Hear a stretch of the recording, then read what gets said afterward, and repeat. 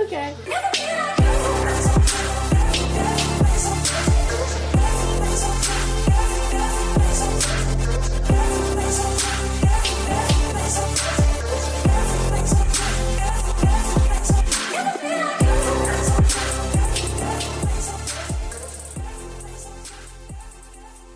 Hello, and welcome to We're Totally Not Okay, But that's okay.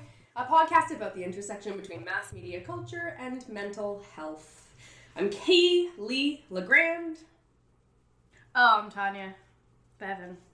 Sometimes we forget, and you know what? It's okay, because that's what life is. You roll with the punches, and sometimes the punches bring in old friends. I don't know why punches was what the segue entailed, but they called in our friend Christian, who is here from LA, friends. Hey, thanks for punching me. Nah, no, you weren't supposed to say that out loud. Oh. No one can see when I abuse you. Oh, I see. It's a podcast. You can't I'm see so us. happy to be here. Great. That's better. It's closer to better, but be a Great. better actor, okay? See, the I'm only trying. type of punch I like is spiked punch. Hey. At prom. Grade 6 prom. You spiked it in grade 6 prom, didn't you? Shh, don't tell the teachers. So quiet. Won't tell anybody. So Christian is back in town. Yeah. And you were from here originally, sort of. When I say am. originally. No. Not even sort of. I literally am from Toronto. I was born here. Where were you born? Toronto General Hospital. Oh, shit. Like, literally. Literally. In the heart. On University Avenue, I was born in Toronto General Hospital. When was the first time you ever left the city? Oh, I don't remember. Did you travel as a kid? Yeah. Okay. Yeah, my mom was really good about us traveling. So you weren't sheltered as a kid in this tiny No. bubble of Toronto? No, my mom That's was good. like, let's get you out there and see as much of the world as possible and get you acclimatized to everything that's out there. Like, go see the world. She gave us a passion for traveling. Oh, cool. Yeah. And she had her own company, she was her own boss, and she made it a point to make sure that we did family vacations together, even if they were expensive or difficult. She found a way to make it work, and I think all of us, all the kids, have like a real adventurous side. We do love to travel. I think it makes you appreciate different cultures. Yes, 100%. Everybody should fucking travel. Hell yeah. And if you can't afford to travel, I fully understand it. Watch Anthony Bourdain. Just watch a fucking ton of Anthony Bourdain. It's basically the same. Same, but different. Yeah. Well, it's like, fuck, you can't get better than him when it comes to travel and understanding people Yeah. and talking to people on all political spectrums. And I mean, he makes his politics very known. Mm-hmm. He made his politics very known. I'm still heartbroken about his passing, but he was one of those guys where I didn't realize he was a hero of mine until he left us. I was like, holy shit, I loved this guy. I had all his shows. I watched every iteration of his travel food shows, and he just got it. He also got that there are people with different fucking opinions out. Oh shit, can I swear on this? All the fucking time. No, you Oh. fucking can't. It takes me so fucking long to bleep out all the fuck bums Shit, out fuck, here. piss. Shit, piss, fuck. Shit, fuck, piss. No going back now. That's Everyone actually says my it's mom's favorite swear. Shit, fuck, piss. Oh my Yeah, god, because she because- dropped something and shit, fuck, piss. Shit, fuck, piss. What's who's it? English. Not Dan Carlin. Who was the comedian who talked about the 7 words you can't say on television? George Carlin? Was it George It Carlin? might have been George Carlin. I think Do you remember how they I go? think so. No, I don't. It's like shit, fuck, piss, no. Shit, piss, fuck, cunt, cocksucker, motherfucker. Tits, fart, turd, and that's a song. Well, yeah, but I think it all kind of originated from George Like Carlin. Yeah, I some think you're 41 or something like that. Probably. And then he's like, I fucked your mom. That's the end of it. Anyway. George Carlin? Very Sure. smart. Yeah. That's a real smart ending. That's a good bit. Should always come back. So, as Anyways, far- travel is great. back to travel. We So- kind of, yeah, this. On that note, travel. Yeah. Do you remember your favorite or even your first traveling experience with your Well, family? I don't remember this one, but I was conceived in the British Virgin Islands. Oh, so, shit. Ironically. Shame on you for not remembering. That's I pretty know. important. I wish I remember shooting out of my dad's balls into my mother's Okay, I should not be sipping my wine at that point. There's me, Christian. Do I remember an early... Probably going to New Brunswick to visit family, because my family, both sides of the family were if not from, then raised in New Brunswick. And so I really liked going back to New Brunswick. And to this day, I love going back to New Brunswick. Oh, it's a I beautiful love that province. coast. It's the most like underappreciated province in this country, and the coast is gorgeous, and like interior is gorgeous. The people are really, really nice. It's never been home to me, but it feels like home when I go back there, which is nice. Is it where the potted those here's some eloquent discourse, but is it the big chunks of land that are called like pots out in the middle of the water? It's like an escarpment of You mean in the Bay rocks. of Fundy? I can't remember. I think I went so. as a kid. There's something in the Bay of Fundy where, first of all, the Bay of Fundy is just like one of the greatest natural phenomena in the world. It's the highest, it's the largest tide in the world. So every day, I think twice a day, maybe I could be wrong on this. Don't try and look up my facts because they're probably off. We'll be fact checking and posting those in our notes. But the amount of tide is bigger than anywhere else in the world. So the water goes way out and then comes rushing back in either once or twice a day. But it also reveals like these great rock formations or ones that you can walk out to when the tide is low, but you can't when the tide is high. Yeah.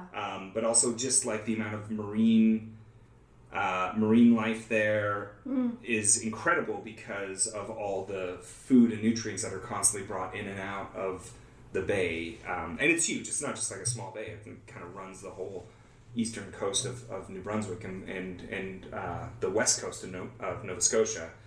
But it's just this massive phenomena. It's beautiful. It's stunningly gorgeous. They get whales in there. They get everything. It's incredible. It's gorgeous. I remember going as a kid. Well, actually, the only part that I really remember, because we had a magnet from our travels out there that had those rocks on it, and I think they were called potted something because they look like a pot, the way that they're structured with the tide having kind of taken away a bunch of the sediment from the bottom. The structure from the bottom. All right. Or like a wine glass. Or I you just like made it better. Yeah. You gotta go back. You know what? I wonder how many witch cults are out there because of the tide moving around so much and the just poles. drinking wine and doing some white magic. Or black magic. Do you dabble in black? I don't dabble in magic in general, although I respect it. I find it interesting. I find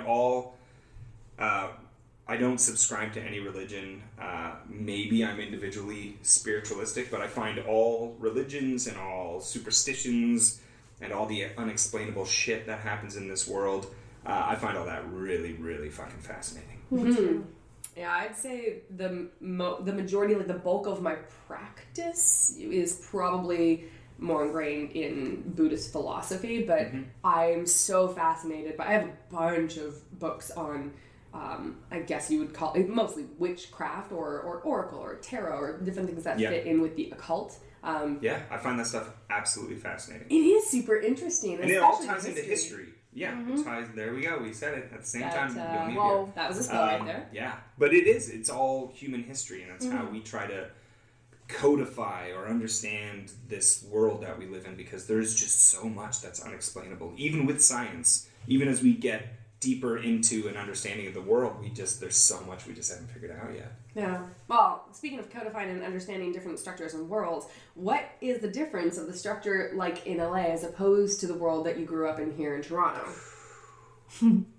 What's the code? Have you learned the code? I've learned the code. It's the Da Vinci Code. It's the exact same code. It's the Illuminati. It is the Illuminati.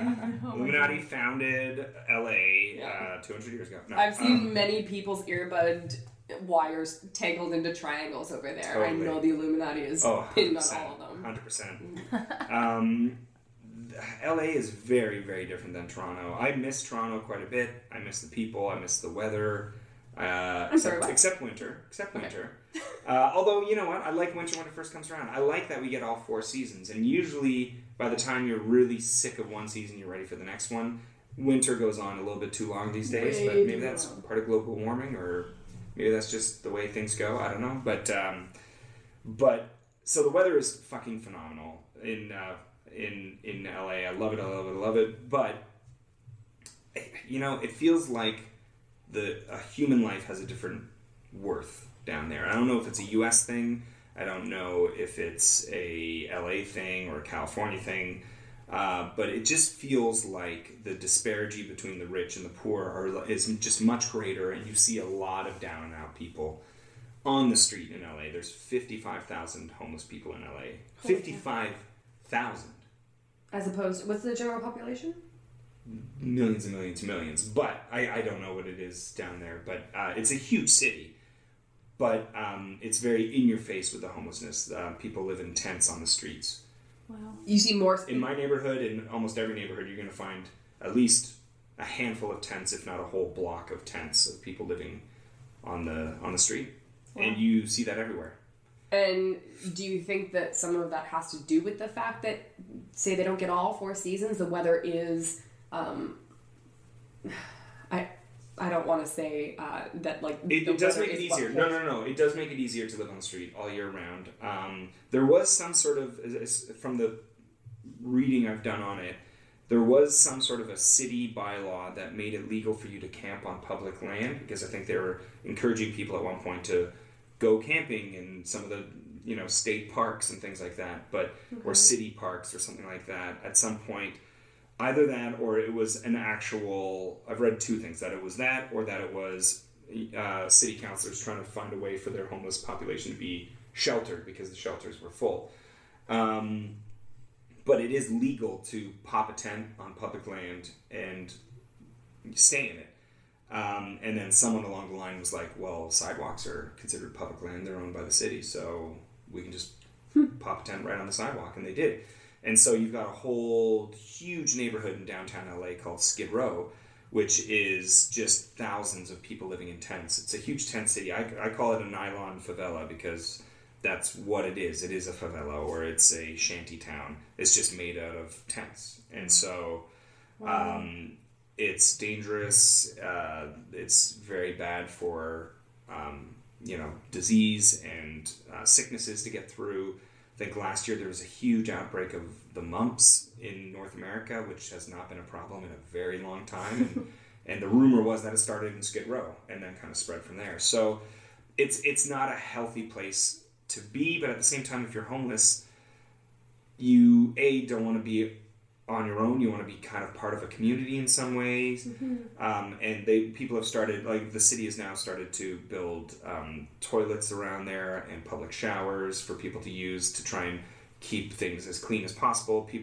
They wash the sidewalks in LA once a week, so everybody has to pack up their shit and move when they clean, and then as soon as they're done cleaning, they put everything down. But if you didn't do that, you would have a ton of pest control issues and also just human waste issues. And I have a lot of sympathy for the people living in tents there. It's part of the weather, I think, draws people from, even homeless people from across the country, to hitchhike or find a way to get to LA or to California, because San Francisco has a bad problem, San Diego does.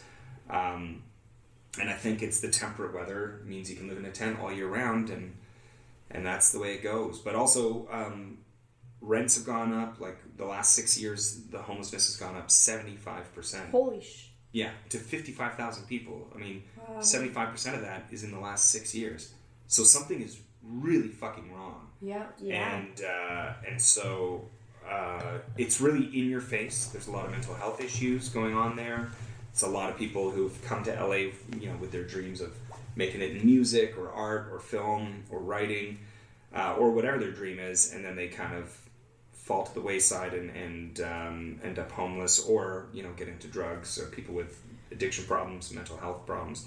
But also rents have gone up recently, and the average income has gone down. So that's kind of a disastrous combo.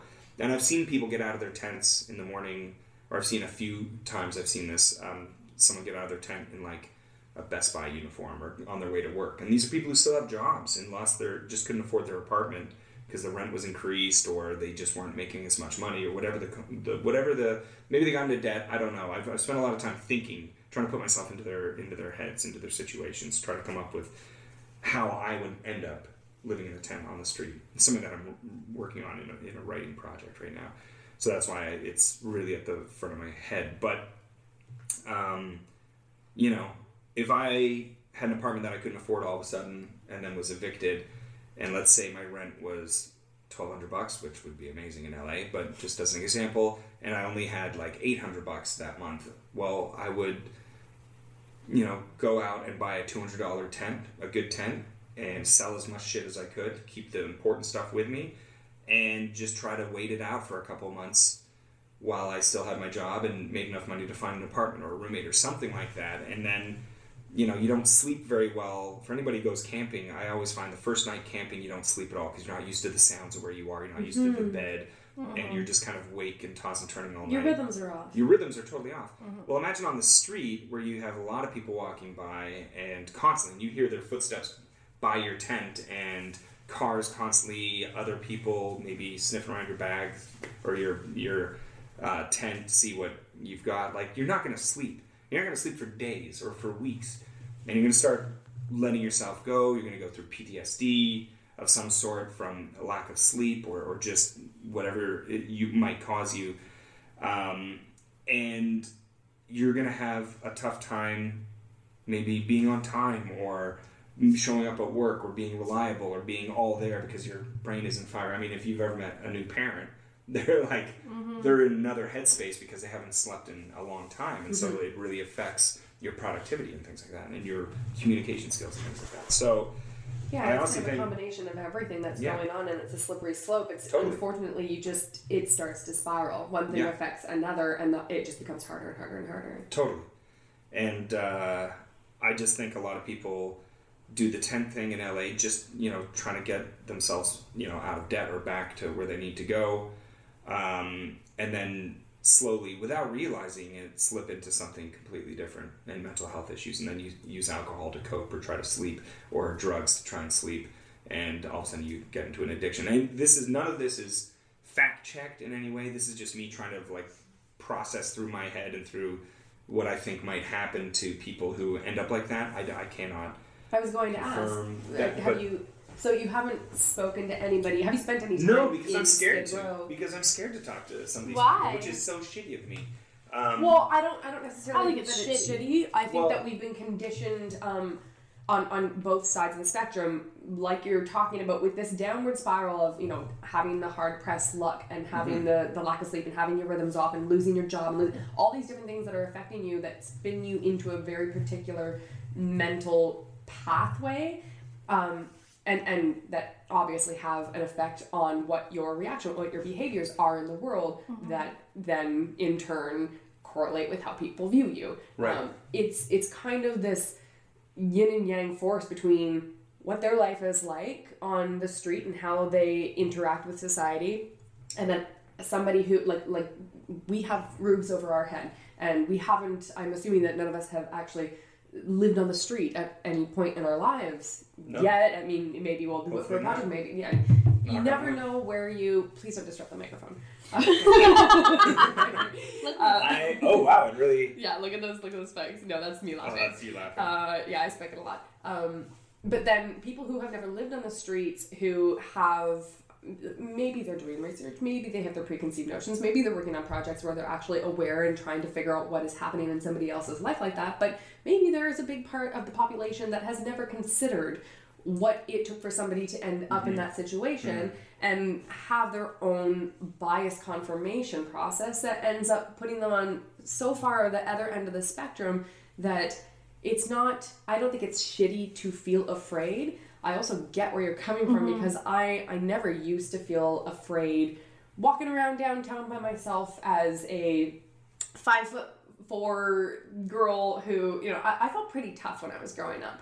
And even the first 5-6 years that I was living in Toronto, I felt tough. My father is ex-military. I was the quote-unquote tomboy of the family, and I went through a whole bunch of different martial art trainings and every sport except for hockey because I'm a bad Canadian when I was growing up. But I then was within, I think, about a month or two, jumped twice in the city and immediately had my pompous air about me shattered, and I was so afraid. Anytime somebody on the street would try to ask me for money or approach me in any kind of a even just slightly aggressive way, this fear was reawoken in me. And I mean, after the first time that I was jumped, I I had a friend who like had to babysit me for about a month. I couldn't walk by myself at night. I was having difficulty sleeping. Yeah. So. And that happened here in Toronto? Here in Toronto, yeah. And so sorry.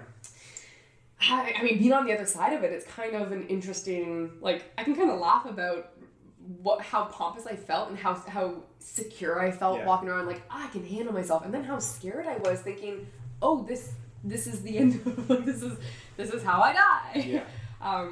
But I don't think that it's something to feel ashamed about when you have any kind of fear. Well, like for me, I'm a pretty big guy. I'm pretty broad. I'm 6'1". I don't maybe scare people on first impression. I have, big goofy glasses and whatnot, but I'm a pretty big guy that in general when I travel, I don't get messed with. But in LA, there's a couple fundamental truths about the differences between Canadians and Americans. And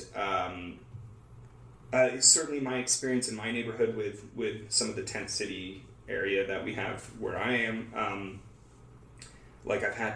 remember walking past the stretch of street like a block away from where I live that has like a whole bunch of tents on it.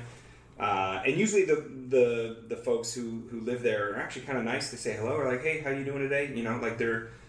They're totally nice, but you do feel a bit uncomfortable as you pass by them. But it's become a part of your everyday life down there to have neighbors who live in tents, which is weird to me.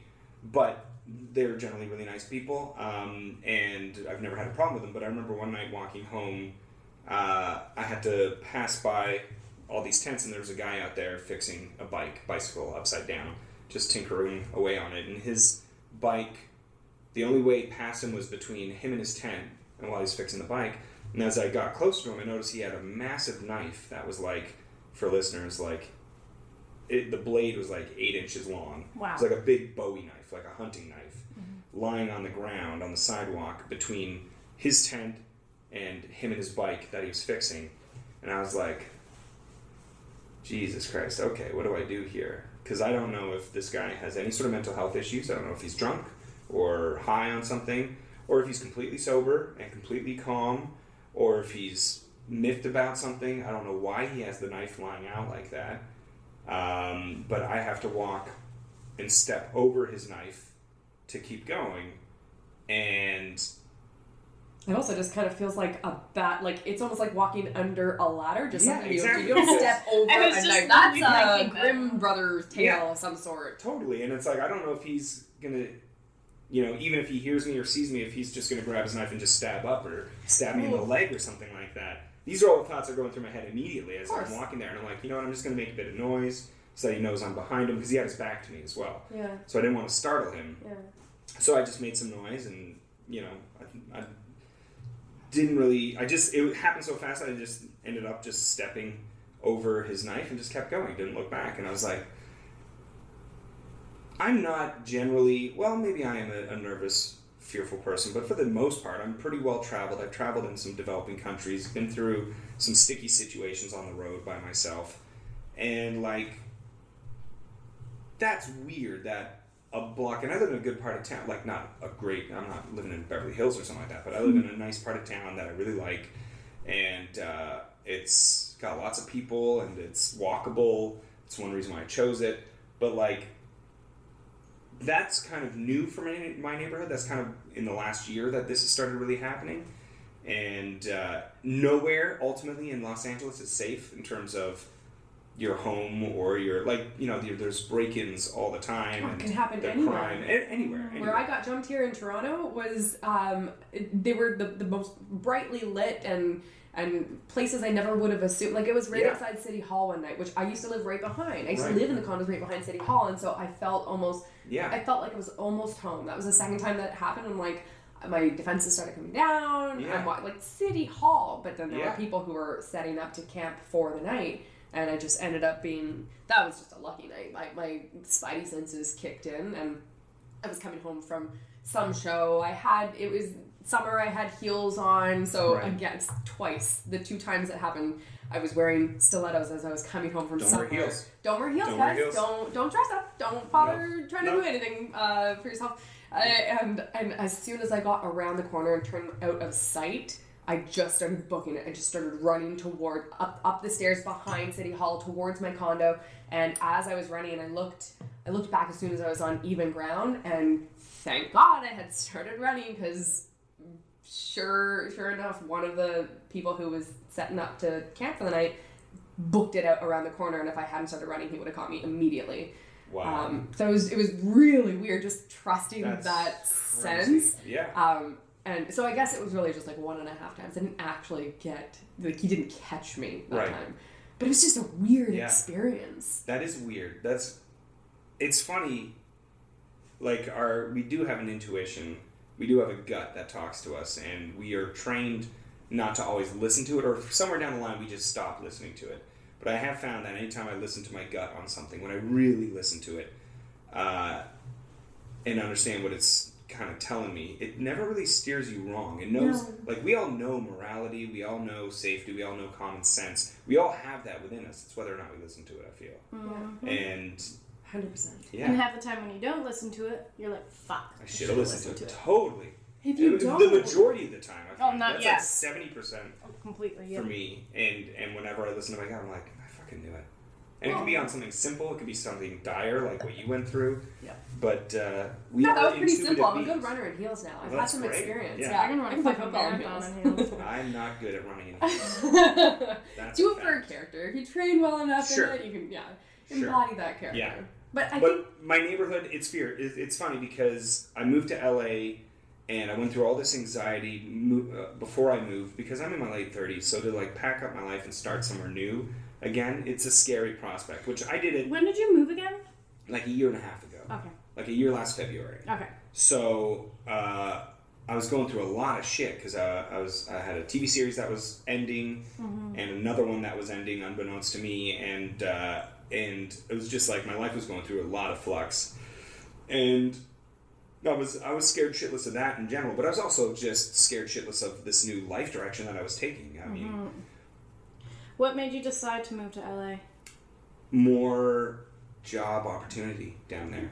There's just more casting down there. The bigger, better roles get cast down there. I'm not saying I'm going out for that stuff as much now that I'm there, but it makes me more castable in Canada, and you never know when a good opportunity is going to come along that really launches you somewhere in the U.S. It's merely an opportunity thing, and I kind of felt like coming off of a show, I'd seen a lot of friends come off shows here in Canada, and as soon as their show ended, they didn't work for like 2 or 3 years, because I find that the Staying in business here, Canada. staying in, with the ones that stayed in Canada, because and a lot of them did because they've got families and kids, and I'm a single dude who doesn't own property, so it was easier for me to just pack up and move. you had nothing tethering you to. Nothing tethering me except like friends and family here, but So airplane right away. exactly. And so I saw so many friends not work for 2 years, and I thought, oh my god, I'll go crazy if I don't, because I'm a bit of a workaholic, and I chose the wrong business for that. But I when I'm in Toronto, I'm busy because I know a lot of filmmakers, and we collaborate. And even if I'm working on a short film with friends, I'm happy. Like I'm just doing. I what just love. mentioned your name to somebody who was Oh, looking at there you go. So, and you're going to be around. I thought that you were leaving like within the next couple of days, which is why we're like, no, sorry, he's ours, and we want him to sit down and have a conversation with. But we'll talk about the business stuff afterwards. But yeah, I just mentioned your name to somebody. Well, that's very. Thank If you. you are Really staying around over the next couple Well, it weeks. depends on. Well, because I'm here for work, so it depends on what the schedule's like with work. Yeah. But No, drop it all and do this thing. all right, okay, sounds good. Yeah. So you went for this general perception of better opportunities down there. It Yes. wasn't something particular that pulled you down to LA. No, it wasn't a project. It was just timing of coming off of a series that had some recognition in the U.S. in the industry down there, and I was like, now's the time. I've always wanted to give LA a shot, and I was always going to wait until I had the right timing, and this is the timing, and this is now. So let's go. Get your shit in gear. And it took me a couple years to get everything in order in terms of visas and all the particulars. Even with like your well-known show and everything, it still took that amount of time. Oh god, it takes a long time to get anything done through governments, and that's not just the U.S. That's friends of mine who've tried to immigrate here to Canada. Any government, it's tough. It's difficult, and it should be. It shouldn't be easy to just pack up and live wherever you want. There's reasons why we all, I don't know, need to find a way to get to where we're going, I guess. Like, we can't... what I love about Canada is that we take in a lot of refugees, and we do have good immigration. It's not easy to immigrate here, but it's possible. But if you are a refugee and if you're someone in need, we're going to take you in, for the most part. Every government, I guess, has its limits. But I'm really proud of Canada for that. Yeah, exactly. But here's the thing with Canada. We have a lot of room. This is a big fucking country, Yes. and we are stronger the more people we have, and the more ideas from different cultures that we have. And it has been proven that immigrants are good for our economy. They're hardworking. They do jobs that we don't necessarily want to do as they're getting established before they move into the careers that they were doing back home. They're good. They do good things for us. So a lot of like those conservatives say, they're bringing in the wrong ideals and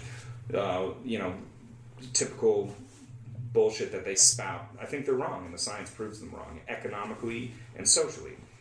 Yes, there are cases where it goes bad. That happens everywhere. But for the most part, I'm a strong, firm believer that immigration makes us a better country. My father was an immigrant. He didn't speak English when he first came here. So one half of me is first generation, and the other half of me is like many generations Canadian. Came here in the War of 1812. So it's like, I can see both sides of the coin, but I honestly think we're better with immigrants. But it's not an easy process, and it's stressful. And you have to learn how to do banking in a new country. Because it's different in the U.S. And, you have to learn how to do everything different again and establish it. I had to take my fucking driving test again. Like, the actual driving test. Are we talking about that? Yeah. About Europe, if you had to, like, redo you can get an license and international driver's license. Like, I lived in Berlin for a year. I have European citizenship through Finland, where my father was born. And I remember when I moved there, I just went and bought an international driver's license in case I did any driving over there, which I didn't. But for the U.S., if you're going to be a resident or like live there, and you need a California license if you want to lease a car, you got to do the tests. And I understand. I'm coming from a different country. We're not the same country, and they don't keep tabs on what our regulations are. They barely do between states. And I think with some states, you actually have to take the driving test again, whereas I think some states like New York and California, they're like, yeah, we have so many New Yorkers coming to California, just you get to transfer it. So I understood why all those processes are in place. It shouldn't be an easy thing just to pack up and move to another country. Mm-hmm. It's part of the challenge is to see if you really have it in you to do what you need to do. And people don't realize how fucking brave immigrants are. I'm not calling myself brave. I'm calling people who immigrate to a country like this or to the U.S. from like somewhere that's completely different language, different culture, different lifestyle. Different economic structure. Mm-hmm. I mean, that is real bravery right there. It is not easy. It's a scary thing to provide for a family in a country where you don't speak the language that well. And, people just, I find with the homelessness issue, with immigrants, they don't put themselves in their shoes. And if people did that a little bit more, and you get that from travel sometimes, or just some perspective from travel, you might have a better understanding and a little bit more patience and a little bit more, understanding for other people. And that's not quite the mentality down there. Like, the U.S. is a place of great immigration in many ways, although currently it's not doing so well on that front, or doesn't want to on the government side. But, it has a history of, North America, besides our indigenous people who were here first, is a land of immigration. It's a place that people go to. And people are escaping whatever they are escaping in their home country, whether it's war, famine, unemployment, violence. There's so many different reasons. And whether they're a refugee or just someone looking for a better life, this continent in general is a place where people come where they really have a chance to start again, whether that means leaving the old wars back in the old land, which some people do that better than others in general, but for the most part, I find Canada to be a place where people are like, okay, we're here, let's be a part of this. I've had a lot of really fun conversations with new immigrants from all over the world who immediately just, boom, jumped into hockey and know more about are better than Canadians than I am. Yeah.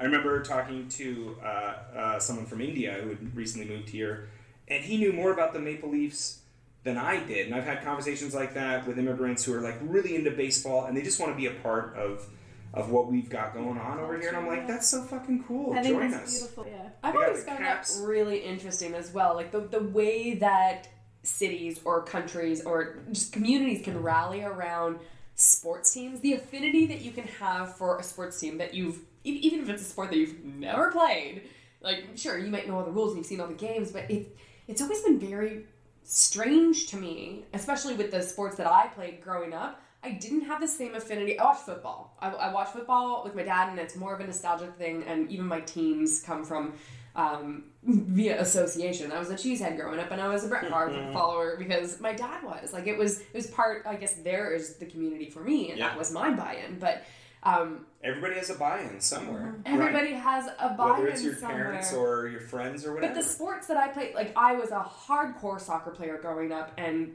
we were forced by certain coaches that I had as I was going up through the system, forced us to watch footage from World Cup series and whatnot. And I hated it. I hated watching. I don't like watching soccer games. Me neither. I love playing it, but usually when I'm watching, even with football, when I'm watching it, I get so frustrated not being able to be the one on the field to move the ball. And sitting, I'm like, I can't. Like, my attention, like, if I don't actually get to physically have that outlet while experiencing the mental part of the game, like the strategy, I love that part too, but only if I'm actually part of it. Or I guess more so when I'm actually physically part of the game. Yeah. So I've always found it really interesting whenever I meet people who have such an affinity for a particular team, and to the point where, or even in celebrity culture, when people fangirl over or fanboy over something or someone or some team that they've never met, it boggles my mind. I've never fully understood it. There are certain, like, for instance, with Anthony Bourdain, and having that moment of like recognizing a loss that maybe you didn't have an awareness of that appreciation until it was taken away, until you knew no more was coming. Yeah. I understand that mental process. Yeah. But I've still never understood the screaming fans. Yeah. I don't know. I know. It's So when somebody comes from another country and becomes even more of a fan of, it almost makes me feel bad. I'm like, ugh, I would not be able to tell you one of the players' names on the Leafs right now. I just couldn't. Nephews. Yeah. Philippe will kill me if I hope he doesn't actually listen to that part. Yeah, it's funny to, like, Canada is, I feel super fortunate having been born and raised here, and I was just having a similar conversation with my yoga instructor. Tanya and I are doing yoga teacher training. Oh, cool. Yeah, it's a super cool experience. Tanya, you look really thrilled about it. That was my yoga face. That she's Are you supposed to roll your eyes in yoga? Whoa. Yeah, sometimes we have to put a bag over her face. Oh, wow. Joshing. Paper bag, not plastic. We don't want to die now. No, we still need to breathe. Anyway, so my yoga instructor, I was having a very deep conversation with her today, and we were talking about how we are the top 8% of the world. We are so fortunate, not even just individually or part of that community, the yogi community, and the kind of people that we have around us to hold us up when, I mean, this is at a point where I was a mess in front of her today. She's also my boss because I also work with the sanctuary, and this is the first time that she's seen this other side. She's like, I was gonna say, you look, a lot more rested this week, and I'm like, no. I just broke down into this mess in front of her, and just like, okay, let's have maybe 10 minutes of a therapeutic session, maybe. I'm like, yes, please. So we sat down and meditated, and also had a conversation about how Canada is, not just our community, but also Canada, having been born here and having roofs over our heads and having people to have our backs in times where we need to fall apart and be a snotty mess. We have that. We have so much at our fingertips that, sometimes we allow that awareness to slip just beyond us. And sometimes it does take a complete shift into another culture to recognize the things that were in place that weren't apparent to us beforehand. Right. Yeah. And you know what? That's fully happened since I moved to LA. I realize how much I miss Toronto and What do you miss most, aside from family and friends? Jamaican food, good Okay, Indian good food, good international cuisine. People are like, LA's got the best fucking food in the world. I'm like, I don't know, man. Spend some time in Toronto. Go to Scarborough and check out some of the like amazing international foods that you can find in Scarborough. This city is a real... We've got a lot of good food here, and people don't realize it. I mean, it's got a good foodie scene. I mean, I think Montreal would beat us in that sense, but at the same time, I think we rival Montreal now. I think we've gotten enough amazing chefs in this city that are coming up with really cool stuff that you've got like a great foodie scene. But the international cuisine in this city is like unparalleled anywhere in the world, practically. Like, Yeah? I agree, honestly 110%. believe that. Yeah. Yeah. I think that there are a lot of, I like the fact that Toronto has so many different pockets to the city, which Yeah. also come with their own different styles of cuisine and having you have diversity in so many different respects, including cuisine. But I also, being such a bubble child now, I have so many different food allergies that have changed the way that I can experience it in this city, particularly in Canada. When I go visit my sister in Europe, there are foods that I can eat over there that I can't eat here because of the processing that we do in North America. Processing is fucking garbage. It's crazy. And there's still a lot of that here in Canada. Yeah. It's even worse in the U.S. Yes. It's really on another level in the U.S. I find. I don't mean to be shitting on the U.S. There's a lot about it that I really love. I love California. I like L.A. I don't love it, but I like it. It's growing on me. But everybody down there. I've heard that a lot from friends. Actually, when I first started getting back into the industry, before I got back into the industry, one of my friends, who was a catalytic movement for me, changed a lot of my preconceived notions about the industry. She specifically will not move down to LA, and she was somebody who had already, she can pick and choose. She travels around the world to work now, so she doesn't have to physically be tethered that's the to goal. a city. That's the goal. Yeah, a lot of people don't want to stay in LA. They're like, a lot of people love LA. But if you have a lot of money, LA's great. LA's great if you have a lot of money. Same with New York. New York's great if you have a lot of money. Toronto's starting to get like that. Toronto is starting to, unfortunately, get like that, and it's a real concern. But the goal is to spend time in LA and then jet back to Toronto and then be able, get to a certain point in my career where I can live in Canada, but then they'll just call me and I'll go where they need me. Because it's everything's online these days. Mm-hmm. Casting, a lot of it is online these days. 90% of my auditions have been self-taped lately. Yeah, me too. Same. 90%. And a lot of that has been in LA, taping in my kitchen to send back to Toronto. But I've booked off those. You can book off self-tapes. And, as people get to know you and you have a demo reel and a resume, people will book you off that stuff and it grows. But yeah, I'd say 80% of my bookings this past year have been off of... Yeah. I spent so less time in the room, which sucks because I would prefer to be in the room. I would prefer to be in the room. I like how relaxed I am when I'm doing a self-tape. I'm not like a fucking jumble of nerves because I'm terrible for that. But then when you have that once, when you go into the room, I'm nervous in the room. I'm nervous first day of filming. I'm nervous when my coverage is on me. I'm always nervous, always. Yeah, you need to meditate, man. I know I do, and I do not do it enough. I don't do it enough, but I do it. But once every few weeks is not enough. You're supposed to do it every day.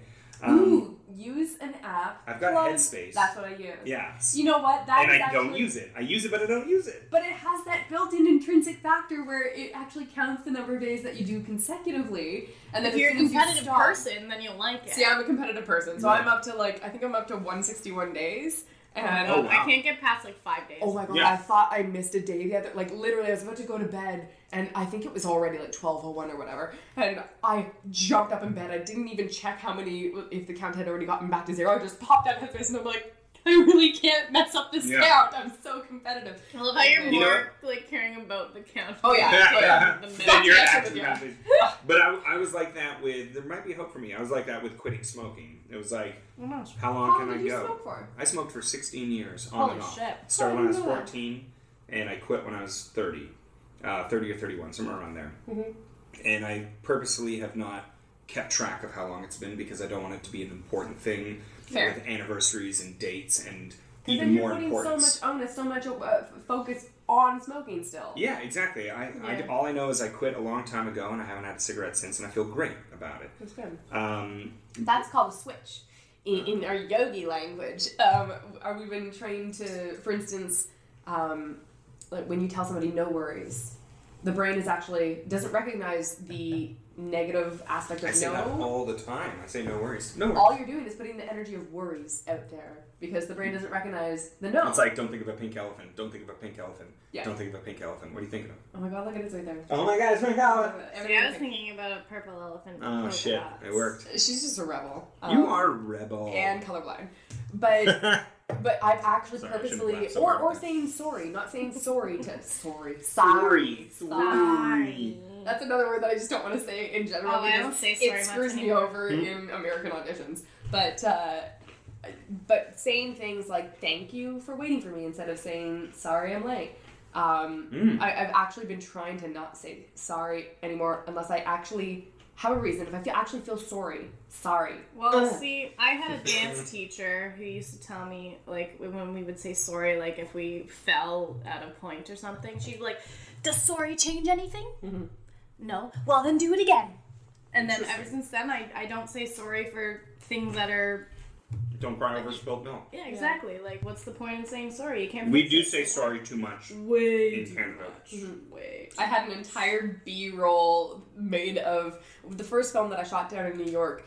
I didn't hear the difference in the way that I was saying sorry, and I spent more energy just thinking about how to say that word than I did on even focusing on lines or scenes. And I was not nervous on set about that. I was nervous about they were laughing and they made a whole B-roll documentary on me saying sorry, just following me around. And by the end of it, it was hilarious once they cut it together and sent it to me. But I didn't recognize the difference, and I still have that difficulty of picking up on the finesse of dialects, and that's where I'm putting my attention right now to play with in my acting scope. But even just So the we should just type do of British language. accents for the rest of this?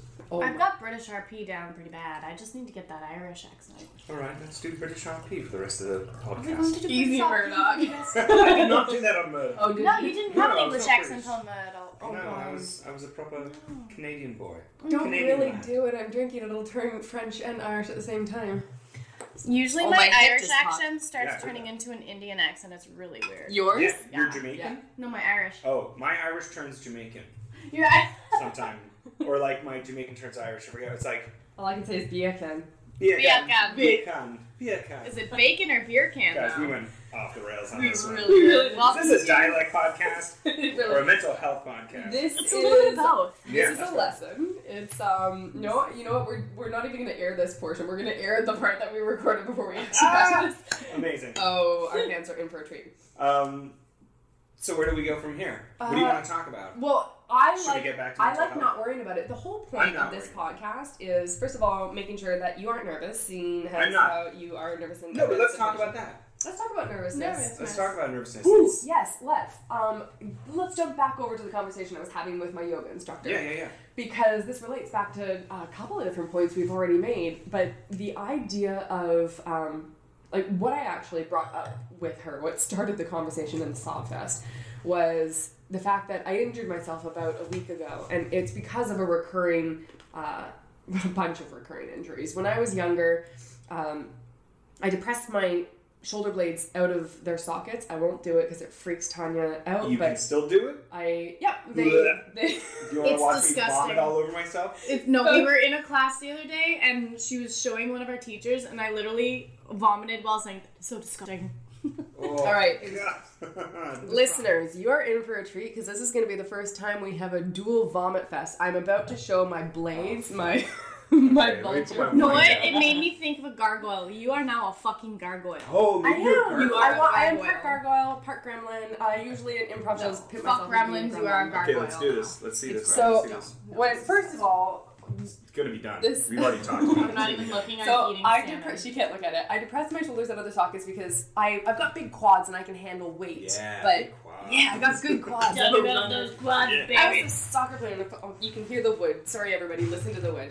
Okay. The wood is the floor. Not Just Christian being wood. clear, yeah. You can hear the wood after all that quad talk. You can hear me wooding up. Holy squeaky wood! Would you calm down?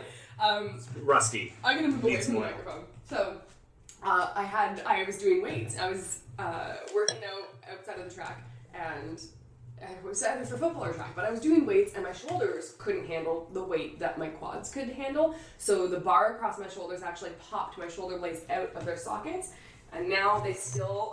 Whoa. Like I can't Can I even. put my hand on there and feel it? Yeah, here. Actually, let me sit like this. Oh, God, I don't know why. She literally looks like a fucking gargoyle right now, it's like guys. Halloween is happening early. Halloween is a week away. Yeah. True. And Kaylee, you're gonna be a fucking gargoyle. I have Yeah. started transforming already. Or maybe it's like the start of where your angel's wings will grow out. No, gargoyle. Gargoyle. Okay. They're wings. I really appreciate you for trying there. I tried. I totally am not a gargoyle. Let me just pop them back in. So So gross. Wait, they've been out this whole time? No, You like pop them out and they're just like, they're out. Actually, sometimes when it stays out, I actually have to slam my shoulder. What is this, into a lethal wall. weapon? I take real great care of my body, but I didn't do all the proper. Didn't you say you've physiotherapy. eaten like 5 salmon breasts and had 5 cappuccinos between each salmon breast all day and that's it, and then a bunch of wine? That's how Kaylee takes care of our bodies. Of our bodies, yeah. I can't speak English. Today I've had cappuccinos, I didn't mean to out salmon, and Chowder. wine. I hope That's your my mother's diet. listening to this, Kaylee, so she can tell you to eat She'd properly. be really proud because normally it's just coffee and wine. I put salmon in my diet today, and it was only because I bought salmon to have here, but then I ate the other kind on the drive home because I hadn't eaten all day, and I was coming from the yoga sanctuary at 3 p.m. and I'm like fucking starving, and I just cried all my energy out. So, Right. so back to this conversation. Okay. I injured myself about a week ago. I guess flaring up this old injury, and so I've asked a couple of different instructors around the sanctuary what to do and how to. I know that my body over time has been compensating to readjust the way that my muscles actually hold everything in place in not even just like in my everyday life. And I know I'm a hip stander. Like I stand on one leg, and so my alignment has been off for how North long? Americans tend to do that. Europeans stand on both their legs. I'm not Which sure is- about the rest of the world, but I literally saw that this morning in a video. Really? Yeah. What video? You have to send it to me. It was... I love Don't say spy- it okay. there, I'll make it. No, it's not a porn thing. Great time for something to get stuck in my throat. Yeah, that's why you're pausing. No, it was a You video. hear the wood? I'm blushing, and it's not even because of the porn. It was I think it was Wired Magazine had a YouTube video interviewing the CIA's ex-head of makeup and disguise. And it was an interview with this woman who, in the 90s, was in charge of all disguise for CIA agents. Cool. And she was talking about how to, and I liked it because it was really interesting in terms of character study, how to Yeah. change certain aspects of yourself so that people don't recognize you You'll have to if you're send being that. tailed. Yeah, it's I wanna really see fucking it. cool. Oh, for me, I part my hair on one side or the middle. I don't think that's enough. Something tells me it's No, Not enough. My agent says it makes me look so different from picture to picture. great. I think I should take her job. Yeah, I think you're right. No, she was talking about how there's just subtle differences that you need to know when you're playing characters or being someone from another country if you're overseas. And she was just talking about differences between Americans and Europeans. And Americans tend to sit on one leg when they're standing. They kind of lean on one leg, whereas Europeans are much more centered on both feet. I wonder why that is. I don't know either. I mean, They're closer to where yoga originated. that could be it. Or it could be a machismo thing or a laid back thing on one side. But that was one of the things. And then also just how you use a fork and knife is very different. You know, some cultures, and I forget who was who, when you cut your food, you change your hand to your dominant hand. Because I hold my fork in my left hand and I cut with my knife with my right hand. And then I still use my left hand to put the food in my mouth. But in some places, you cut with your dominant hand, the knife, and then you move your fork to your dominant hand, your right hand, and then bring it to your mouth. For me, it depends on what I'm cutting. Oh, If it's like a shit. steak, then Yeah. I'll use my left hand because I'm left-handed. Yeah. And then switch. But Yeah. I usually cut everything up into tiny pieces and then... Because you're still a child. That's why. She But mommy there's stuff. like differences like that, or how you hold a cigarette. In North America, we tend to between the first and second finger, and in Europe, it's your thumb and forefinger. Mm-hmm. And then even it made me think of the movie Even, like- Glorious Bastards, like how you order 3 more glasses Yes, in yes, that one instead of- scene, and that's what the giveaway was. Instead of he Okay. held up instead of 3 fingers, he did one of the other. I forget which one. He did this But it instead gave of him this. away as a Brit to a German. Yeah. And so I'm a spy junkie, That's and also in terms of just playing characters, I find that stuff fascinating. So Yeah. that was where I saw that, was on that. By the way, you look like... It wasn't porn. That whole answer is so much dorkier than if it was just like, it was in porn. Yeah, you have a reason to... Imagine it Yeah. was porn though. You're like, huh? How do I get watch out of the this one? documentary and everybody's naked. So. Yeah. Yeah. He's standing on his third leg. How's that happening? This one's called the tripod, and its natural habitat of Yoginis. Wrong, Jeremy. Okay. Are we talking in those accents now for the rest of it? Ron Jeremy. Oh, okay. Let's move away from Ron and porn. Damn. Back to the origination of, is that a word? Probably not. No. The original sensation of Origination. the pain. Origination, that's what I said. I think that, because I was trying to combine those two The words. origins? There we go. Okay. The origin story of my pain was in the middle of my back. She asked me where it originated. Yeah, this is And the longest story ever. this, I know, We've gotten right? so off Story of topic my so life. many times on this. everybody stop listening. Tangents. You should We just have- call we this have 5 minutes podcast left. Tangents. That's my life. Okay, That's my great. story. Continue, sorry. If there's a biopic, it's called Tangents. So she asked me where the pain, because it's actually throughout my whole back. It basically starts on either side of my sciatic nerve and shoots up into my skull. Fun But times. it's really great. The origin of it is in the middle of my back. Like it's like a T shape and it spreads across. What is this? That's the bra strap. The bra strap. The bra strap. I It think is literally what it's goes called. across the bra strap, but then also in this. I forget what the words are, which we're supposed to learn and read and Lumbar? study. The lower lumbar. Well, no, but yes, it goes across the lower lumbar as it goes sacrum? up. Good. He That's knows your his.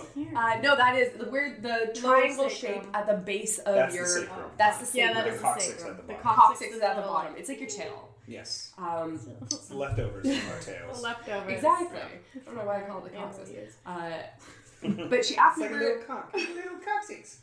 I think that's why. That's the science. That's what your porn would be. That's like Yeah. the little cocks. The little coccyx. And as soon as I told her where it started, she's like, "Oh, so it began right behind your heart." And then I just burst into tears. Like, I don't know why that triggered this immediate reaction. It's your back heart. It's my back heart. Well, what she said is that if you have physical pain that you're carrying in anywhere of your, what's that, your posterior? Yeah. It's anterior and okay, so Posterior. in your back. Posterior. That is pain that or something that is coming up in your personal awareness that has to do with your past.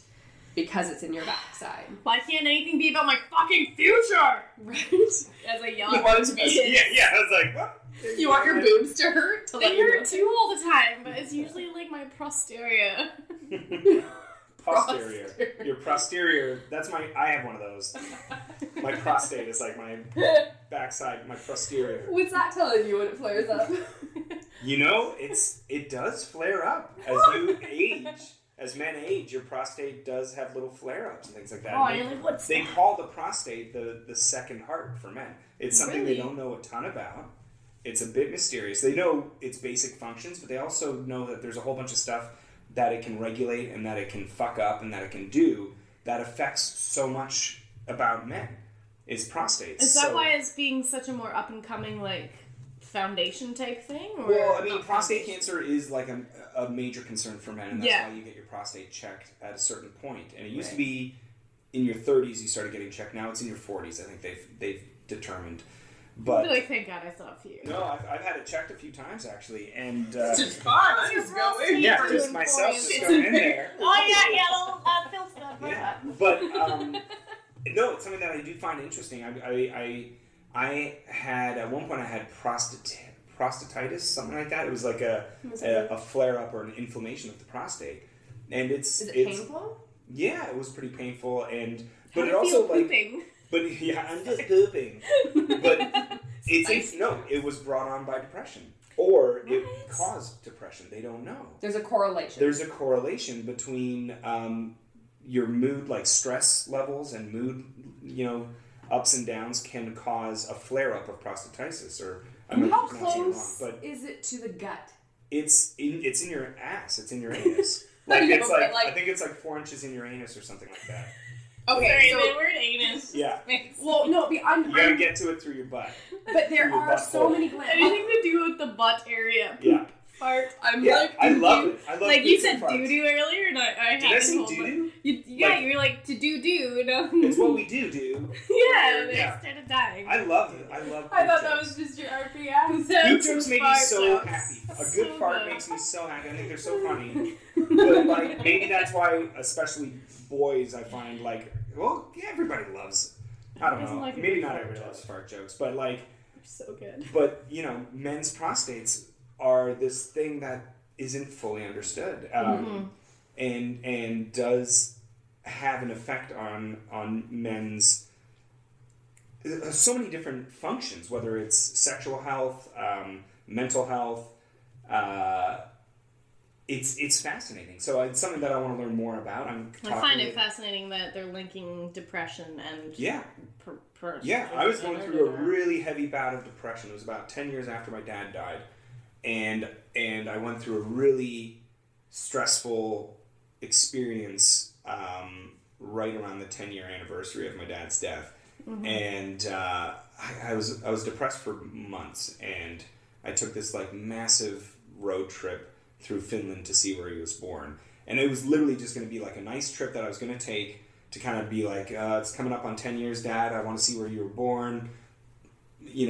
Connect back to Finland and take a little road trip on my own. Didn't go with my siblings. Didn't go with anybody. Pardon me. And so it was supposed to be this big like, hey, Dad, throwing you up to the air, to the heavens, and isn't this great? I'm where you were born. Blah blah blah. I miss you, buddy. Whatever. And we had our ups and downs. We had a lot of downs. But I really loved the guy. Still do. And the Christmas. This was in April. This would have been 2014. So around Christmas, heading into New Year's for 2014, I got really bummed out, really depressed, and really low self-esteem. And it's something that lasted for months. And then finally I was like, I'm going to take this trip, and I'm going to feel better. I'm going to move on. It's going to be awesome. I don't know what it is, but I was going through some real struggles. So I had months of this stress and low self-esteem and depression going on, and then I took this road trip that was supposed to be like this glorious, beautiful thing, and it turned out to be like an anger-filled, like crazy emotional realization that I have a lot of work to do and I should go to therapy and figure out, because I have a lot of stuff unanswered from my father and my relationship, that because we were fighting when he died. He passed away very suddenly, and we were fighting at the time and not talking, and I had my reasons for that. But when he died, I put him on a pedestal as like this great man, this great father, and it's such a shame he's gone. That I just ignored the feelings that were going on when he died. That never got resolved. That never got fixed. Kind of backburnered. Yeah, totally backburnered. And I thought I was moving along fine and getting over things. And 10 years later, wham, I just got hit by this depression that just bubbled up out of nowhere. And it lasted for a long time. And then when I went and did this road trip, as I drove further and further north into Finland, it was a really long drive. All these things happened. I met a family friend the night before who showed me all these letters from him, and then these letters were much more loving and intimate than they ever were with me, and saying stuff about us that he never, like how proud he was and all this stuff. It's stuff that like he never said to us. Just being more open with someone who was a friend of his when he was a small child in Finland, who he was reconnecting with, and it set me off. It was so nice to read these letters, but at the same time, I was so upset that I never heard any of this from my father, or that he was just being more open with this person than with me. And I fully realized in hindsight that it's hard to be open and honest with family in a way that you are with your friends. Totally. And also, we're Scandinavian, so it's like even more like fucking tamped down. But yeah, so the next day I'm driving all the way north in Finland to get to where my father was born, and it's Good Friday. I did not plan this trip right. I don't have a place to stay. And I'm driving further and further north through the woods of Finland because it's all just fucking woods. And driving. And I just start like getting angrier and angrier as I'm driving north. I'm not typically an angry person. And I'm like seething. And then the next second I'm crying my eyes out while I'm trying to drive north through Finland. And then I'm angry again. And then all these emotions are bubbling out of me. I've never experienced anything like that except for when he died. When you get with grief, you just get these like explosions of emotion every once in a while. They just kind of like, you're in a grocery store and you hear a fucking song and all of a sudden you're just like, and it just comes out like ugly cries. It's very weird. That was me today. Yep, there you go. Yeah. And so I realized after this trip, all this fucking crazy shit happens in Finland, and I realized, holy shit, there's all this stuff going on that never got resolved, and I've been sitting on it for a fucking decade because I was too stupid to go and talk to a therapist about grief. And then I went and talked to someone and cleared a lot of it up. It still affects me from time to time, but like all around that time, just this long, like 3 or 4 months build up to this intense 1 week trip was enough to like flare up my prostate and like, you know, physically take a manifestation in my body. Yes. And that's amazing that it can do that in our back, in our posterior, and that was my posterior. I mean, the prostate is my fucking It's literally in my posterior. it's Literally in my posterior. in your prostate. Yeah. All you gotta do is shit it up, buddy. Yeah, just shit out that prostate. It's crazy Let it go. too to Yeah. say, like, they say stress is the #1 cancer causer. I fully believe that. And it's just insane that our own thoughts can cause this to our own bodies, to our own entities. And that's the power of our fucking minds and the power of our brains, which is still Mind just a boggling. bunch of tubes with like sparks and energy. And we still don't understand how the universe works. No, and why am I still getting hangovers? Right? You know, I don't What is that understand. I don't know shit? why. I don't know why. 5 bottles of wine and I'm hungover. As I pour more wine. Yeah, let's pour it. That's insane. We have another bottle in the kitchen. Don't you worry. Keep Oh going. god, we have some. Don't worry, followers. It's fine. I mean, sorry. I'm I'm opening say this sorry. popcorn. Do Open it. I it. actually bought it because this is one of Tanya's and my new loves over the past year. We've become addicted to this particular type. We should It says plug full them. brain energy. What's Boom the- chicka pop. Yeah, boom chicka pop. It's the marketing. Oh, God, It's that's fun good. to say. And how pretty is it? It's Oh, yeah. pink and turquoise. It is really pretty. It I'll is. get this tattooed on my back. Totally. Check out my new popcorn tattoo. I Boom feel like that's they good. should pay you if you're going to do that. It's That's Yeah, an I guess so. endorsement right It's there. light kettle corn.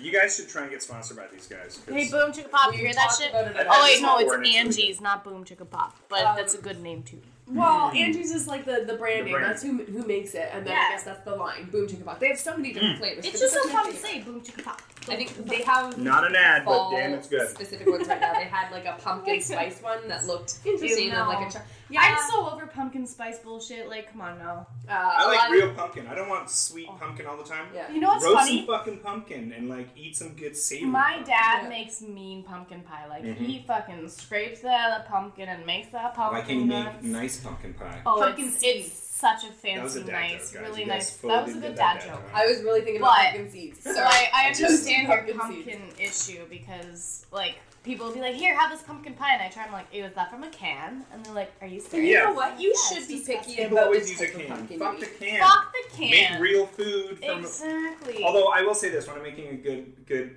tomato sauce, I use tinned tomatoes. So sometimes tinned vegetables are good. But, Yeah, you can get some but really if you good. get like an actual pumpkin, if you're in season for pumpkins, fucking roasted pumpkin. You get roasted pumpkin seeds, you Yeah. get pumpkin pie guts, I think and there's you get a jack-o'-lantern something- out of it. I think there's something about eating food when it's in season as well. Yes. Oh, I totally. think our bodies, not to sound too witch-like, but you know, we change with the tides. We change with the changing of the seasons. And if something is in season, if it can grow at that time, it's probably because your body can actually, I don't know, properly digest it, or that you should be eating it at that Totally. time, especially in the climate that you're living in. Like, And if it's you're- also something that says like I remember hearing recently that soy is not good for North American or European bodies because we haven't adapted to it for countless generations. I Whereas heard it like was bad for women. I heard it was bad for men In because general. it boosts your estrogen. Yeah.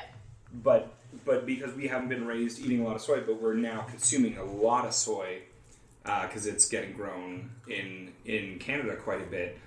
Almost like like corn syrup is in everything. Corn is in everything. soy is kind of finding its way into our bodies, and it's upping our estrogen and all this stuff, like for men, which can be bad, but who knows? Eat, guys, eat local, eat fresh, eat, Boom chicka pop. Eat boom chicka pop, not nad. Hashtag not nad. But it's delicious. But it's so good. It's not local though. This is breaking the rule. This is preservatives. I mean, it's coming out of a bag, whole people. grain energy. Everything else is fresh and local. Okay, that salmon is from one of my favorite new little seafood shops called, they're not new, I'm just new is to it local Toronto salmon from the Humber River? Then it doesn't count. Full of fucking like iodine. Yeah. I think they have an aquarium in the back. Yeah. Yeah. Oh, do they Farm get salmon it? is not good. They get it from the Canada Aquarium. Oh, for God. sure. That's, oh god. This Did you hear about that Oh, guy? the naked guy. Yeah, the naked guy. Yeah, I loved it. I tweeted about it. I was like, Now I proud feel of really myself. bad because I wanted to plug them. They are really great, and I love that shop. But now I don't. We've already dissed them too much. Oh, no. We didn't diss them. They're not local. We said eat local, and obviously, Oh. so, but I don't care. They're great and they're wonderful. They're on But Danforth. they're They're still called De La local Mer. because you're not getting at the fucking blogs. Bob. Blah blah Blah, blah, blah. blah blah blah Blah, blah. blah, blah. Bob. This is every time Kaylee and I go grocery Blah, blah, shopping, blah, which blah. is like 50% of our friendship because we go find the hot guys in the produce section. Oh, Yeah. produce shopping is We're the always like, best. let's go to blah blah blahs, blah blah blah blah blah. We spend half an hour not shopping, just be like, hey, blah blah blah, blah blah blah, blah. Like Blah, blah, we get blah, kicked blah. out often. Yeah. I get it. I understand. I was gonna say something about something that we were talking about beforehand. I don't remember what it was, but I want to keep moving Welcome forward. to We're Alright. Totally Not Okay. Yeah, but that's okay. Oh, that's what I was gonna say. Well, you should be a rapper. You're the next Tupac. Oh, he's somewhere sitting on an island. Fucking Big. Bermuda Triangle. Everybody knows it. I was going to say that's why I started the podcast. This insatiable need to figure out the connection, the psychosomatic connections between everything. What you're eating and becomes part of you. I am fermented grapes for the most part. You've been fermented grapes forever. I've been fermenting You grapes are forever. a GURP. I'm a GURP. But I kind of got tripped up on this one project where we both, Tanya and I come from a similar approach in our acting. This is the loudest she's ever been. She doesn't talk very loudly, but when she gets up and moves, all you can hear is, here, hold on, squeak the wood. Hey guys, I have to pee. She's heard this story already anyway. Yeah. One of the reasons why I wanted to start the podcast was because I had an experience on another horror film that, I don't want to say it as if it's just like another horror film. It actually was another catalytic moment in my life that gave me a new appreciation for the mind, the power of the mind. And I didn't realize at first that I was, I guess, going, quote-unquote, method on this set. Oh, shit. And, yeah. I have something to follow up with that. Have you been? Okay, here, I'll tell you my method Yeah. story, you tell me yours. So, I was approached by a director who, I'd worked with him before, and he asked me to play the lead in this project, and I'm like, absolutely, I would love to work with you again, send me over some material. So he sent me the material, and I read it, and I immediately had this, oh, no, aversion to Yeah. it. And I didn't know why. I had obviously played in other films with similar storylines, very grotesque scenes and, blood and gore and weird stuff. And I didn't realize why I had such an aversion until, he was very kind in taking his time with me and allowing me to see all the material he had ever written about this character from high school. He had been writing this character from high school. And so he had a lot of information that he could send to me. That's what I asked for. I'm like, look, I don't know what it is that is making me feel like I'm putting the brakes on with this character, but if you're willing to be open to a million questions, and I'd like to go through this process. And she was somebody that I didn't want to associate myself with. And I judged her from the beginning. Hold on, squeak it, squeak it, squeak it, squeak, Squeak it real good. I found my one cool thing. Oh my Off of god, that you're caster. so silly. There's a box of them out there. Anyway, he was very kind. He gave me a bunch of information, and by the end of it, I did a bunch of work on my end, and I didn't realize that, I wrote an entire diary in this character's mind, in her voice that I don't remember writing. I Actually, the director took a page from it, and the entire monologue was built out of one of these diary entries that I wrote in her voice, which is kind of cool to have that effect. Like, looking back, I don't remember writing it. One of the other producers, thankfully, so many of the people on that set are very good friends of mine now, but one of the producers, laughingly showed me text messages that I had sent to him in character. Don't remember sending them while we were in like the month that we were shooting. And afterwards, when I was asked about playing the character and what my experience was like on set, I realized that I repressed so much of my experience on set. I blacked out. Whoa. I had to, and it was kind of a recall to, it's not the first time I've repressed experiences in my life. I actually had one gift that my mother had to re-give me, this beautiful album, like page by page. She crafted this album of all the sports awards that I had won and pictures through it, like just this album of me that she made for me one Christmas. And she mentioned it one day and I could not recall what she was talking about. She had to sit down with me and walk me through it again because I had actually blacked out a portion of my life that in my therapy sessions I've referred to as the black hole period. And I've had things come back to me, and I think that's also part of the physical manifestation of pain that I carry with me that I'm working through in my yoga practice. And and that's one of the reasons why I burst out into tears today when my yoga instructor told me, oh, okay, so you're carrying it in the back of your heart. This is something from your past. Why do you think that it started behind your heart? What are you getting? And it was so many things that I had not thought of before that came back to me as if I experiencing for the first time over again. It was the weirdest thing. Right. And it's really cool what the mind, cool in like kind of a scary way because... But scientifically really cool. Scientifically really cool. And this is what I nerd out on. And this is what I love about the craft, about our job, about what we do as actors and writers and storytellers. We're shaping zeitgeist, and we are not even just for, stories that connect everybody, but even just on a minuscule level, taking a look at such a tiny scope of one person's life, how deep that can go, and uncovering things that you forgot about yourself, or how they manifest if you carry them in yourself and you're not dealing with them, if you're not actually pulling the cards out on the table and taking a look at how to process something that you're going through or have gone through. You're just putting it in your bag, and that's what I was doing. I had this bag of, I'm not going to deal with that right now, and I crumple that card up, and I put it in the bag, and I was carrying around these and that's why I've just had such back shoulder issues. Like, I carry around a lot of baggage. And you are also a fucking bag lady. I'm such a bag lady, actually. Real But sometimes talk. that gets some This bitch good needs a jokes. backpack. I once had an interview with a real fun agent who I carried around too many bags, and that was what broke the ice. He's like, you got a lot of stuff with you. I'm like, yeah, I have baggage. I was like, okay, so that's who you will be.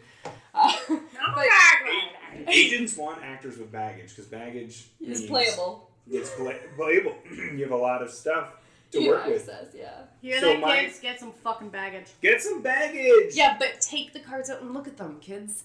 Yeah, definitely. Figure out your damn baggage. Okay, what was your... My experience is actually completely connected to that depression that I went through leading up to that crazy trip in Finland. So I was doing a play just before that Christmas, and I was supposed to be playing a quote-unquote fat bloke. It was a British play.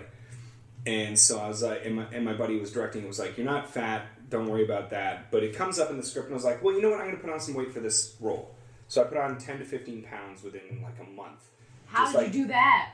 I go up and down weight very easily. Well, I'll go up weight easier than go down weight. But welcome to your 30s. Yes, sir. You're sir, right? Sometimes depends on the day. Depends on how deep or low they're hanging. Oh, nice. Yeah, if it's warm or cold. Yeah. Yeah. We tend to talk about balls hanging now. That's the new theme of all our episodes. Not just poop, balls. Balls now. Balls now. Hashtag balls now. So I put on some weight. I was like, okay, well, I'll just stop going to the gym. I'm tired from rehearsals anyways. I'll just drink a bunch of beer and eat some gross food. It'll be the most fun gaining weight ever. And I put on like around 10 to 15 pounds. And so I do this play, and it's about this guy who's like a complete loser. Or my character was. He's a real loser, and he's got no self-esteem. And he's mourning the loss of his grandmother who raised him and he lived with, and now he's kind of all alone, and he's trying to negotiate love. And it was a four-hander play. So my character was going through all this shit. and was holding on to the ashes of his grandmother. And so to play the role, I was tapping into a lot of real emotions about losing my dad, so I was kind of going through that. And I actually didn't realize it until you started telling your story, and I was like, oh, geez, that was right around the time I did the play, and then I got depressed over my dad.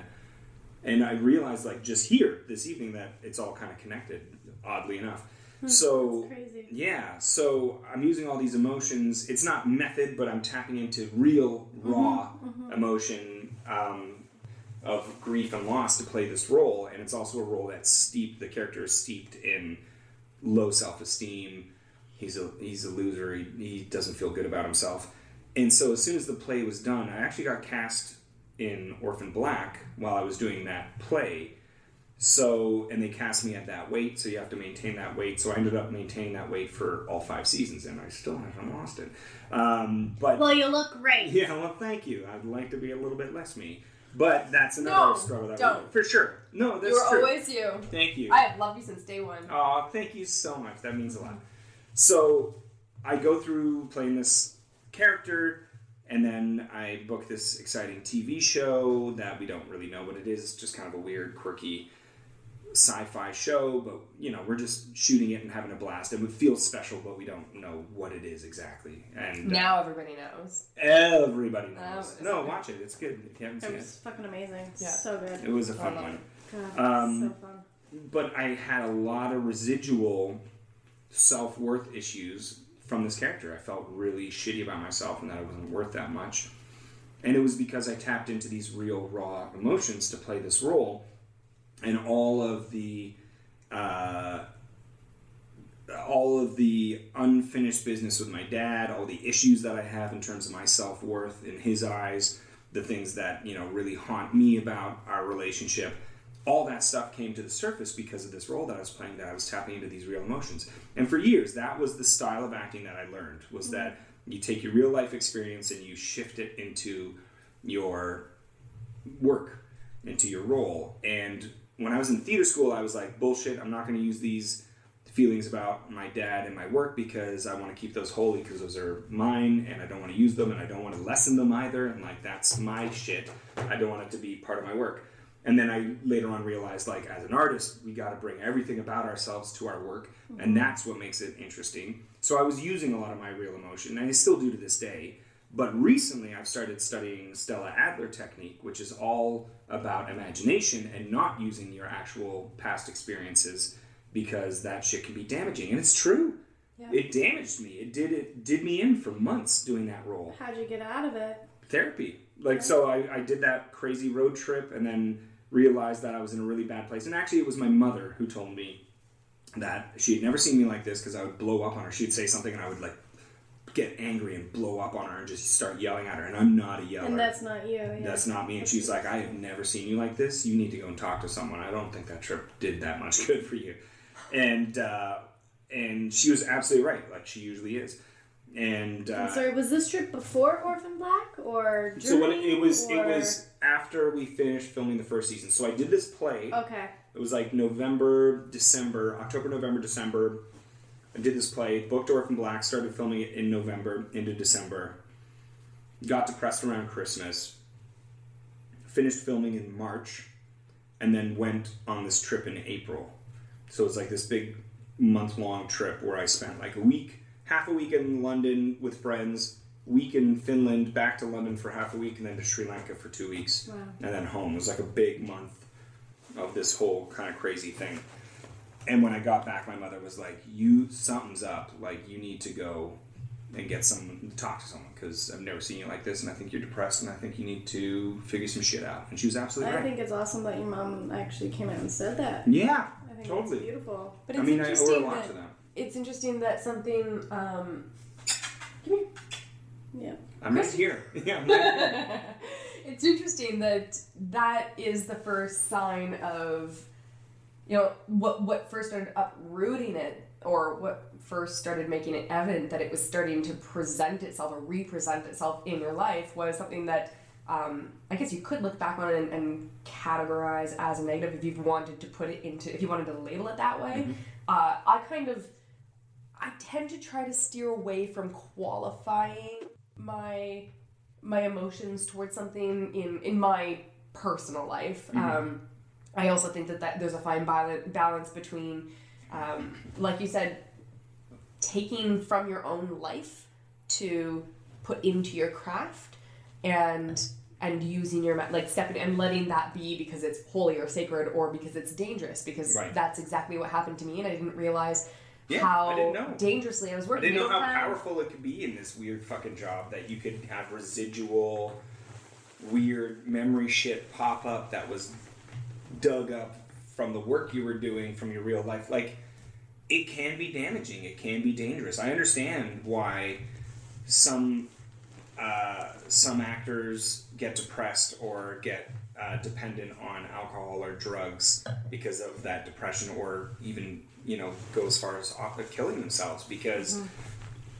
we, in our job, in some ways of doing it, I'm not saying it's the right way or the wrong way, but you can really tap into some shit in your past that isn't solved yet, or isn't resolved yet, or is just too difficult to actually handle flippantly, or every night, 8 nights, eight times a week, when you're doing a play or something like that. So do you think that's kind of like where it's your emotions trying to come out? No, it's just clear those emotions. No, I know. Stuck. But boom chicka boom, you're stuck in my boom chicka pop. Come on. Boom chicka pop. So do you think that may have kind of brought it to a boil? Is what you were working on? I think so. Like the shit. It's kind of like how Trump was elected. He's just the boil on the. He's bubbled up to the surface. Everybody was surprised, but he's a boil on the surface. He's like the pimple on the surface of America. He's a whitehead. He is a whitehead. fucking whitehead of America. Underneath the surface for how long? And now it's just presenting itself in a manifestation in the physical world. And I think that the same thing happens with our emotions or with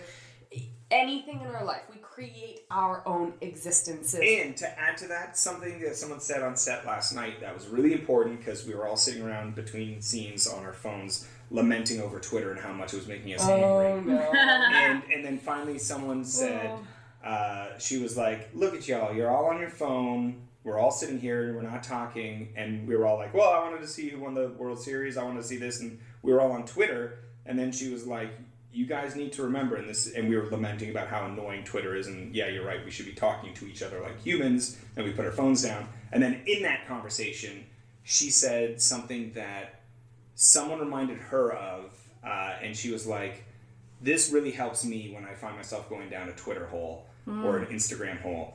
Twitter is not real life. Instagram is not real life. No. These are not accurate representations of real life. It might be what someone wants to say in the moment, but they would never say or do any of the shit that they say they're going to do in person. They wouldn't have the gall to. It's not real life. It's a fake, but multiplied into anger. It can have real life repercussion. Take a look at Elon Musk. Take a look at what's happening right now because of one tweet. What, the MAGA bomber or what? No, when he talked about putting his company out for public shares, Elon Musk with Tesla.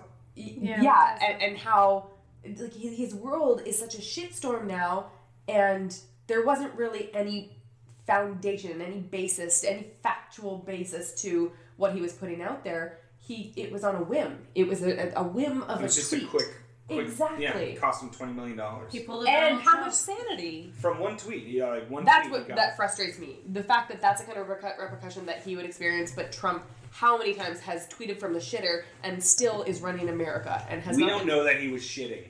I'm sure he was. Everyone's always shitting. He is. I mean, that's the only time I use Twitter is when I'm on the shitter. Hey, Ryan. I would be shitting a lot if that's. Every time I was using Twitter. I think you need to pay attention to your shit. I don't spend some enough. real time with your shits. I should shut that shit off. Not the shit, but the Twitter shit. In general, but also But going back to like real lifeism and Tesla and all that, yeah.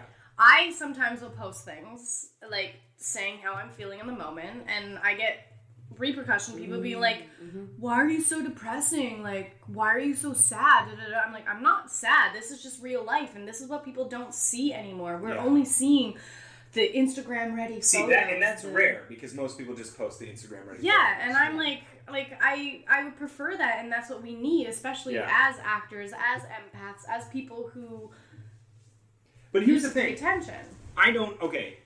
It's funny, everybody's like, you work all the time, you're a super happy dude. I was like really bummed out all winter because I didn't work for like 8 months this year. Like for the majority of the 2/3 of this year, it was like nothing, and I was like, yeah.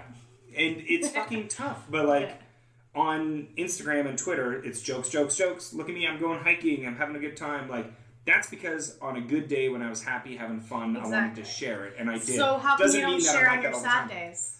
Because I don't feel like I want to burden other people with it, to be honest. When my father died, my father died, I didn't bother my best friends with it. I didn't talk to anybody about it. I was in the middle of theater school.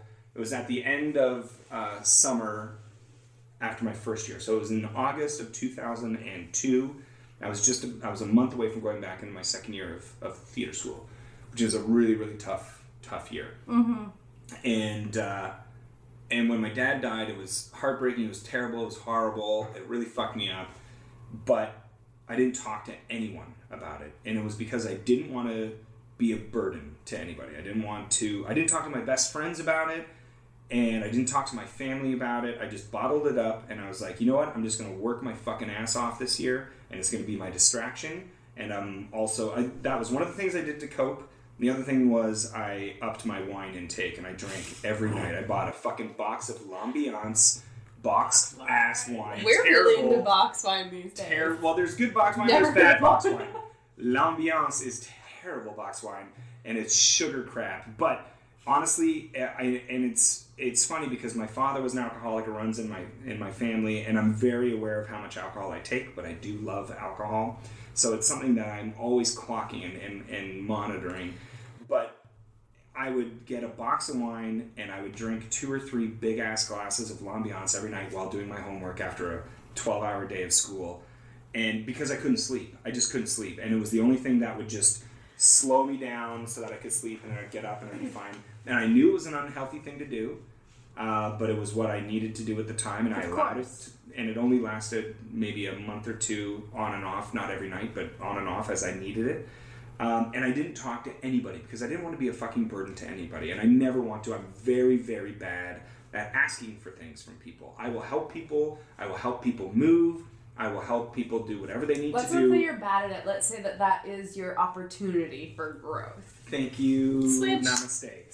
Switch. But I need to find those opportunities for personal growth and reaching out to others because I'm very much a Would you say, I will stay on 10 years later, Christian, would you change that? Hell yeah, I would. Yeah. But you know what, I will say, I was living with 2 other buddies of mine who are actors, and one of them would drag me out of my room and make me talk.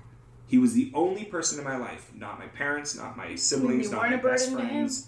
And I wasn't. And Tyler Murray would just drag me out of my room and sit me down, pour a big-ass bourbon, and we'd pour one for himself or a scotch, and we'd sit there, and he would just get me to talk, and like within 5 minutes I'd be bawling my eyes out, and he would just let me bawl and snot and talk. Yeah.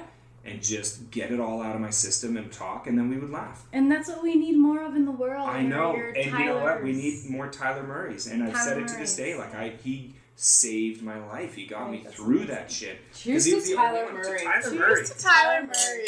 I own a lot. I own that period. And I agree with the whole you don't want to be a burden on people, but I feel like that's such a self-confidence issue that everyone, not just one person, everyone has, is you don't want to be a burden on other people, but I feel like a lot of people kind of want to help and they don't know how to, and having a Tyler in your life to actually want to be like, no, you're fucking sitting down, we're having half a bottle of fucking bourbon right now and we're talking, is such a beautiful thing because that's what, especially in the world we're living in now, we don't talk with each other enough. We don't. And you know what? We're in I such will a argue, social media but I'll also argue that's what the right and the left need to do. We need to compromise and find a way to work together and figure shit out, because we are getting so pushed in either direction that each side is getting so angry, that each side is getting scary angry now.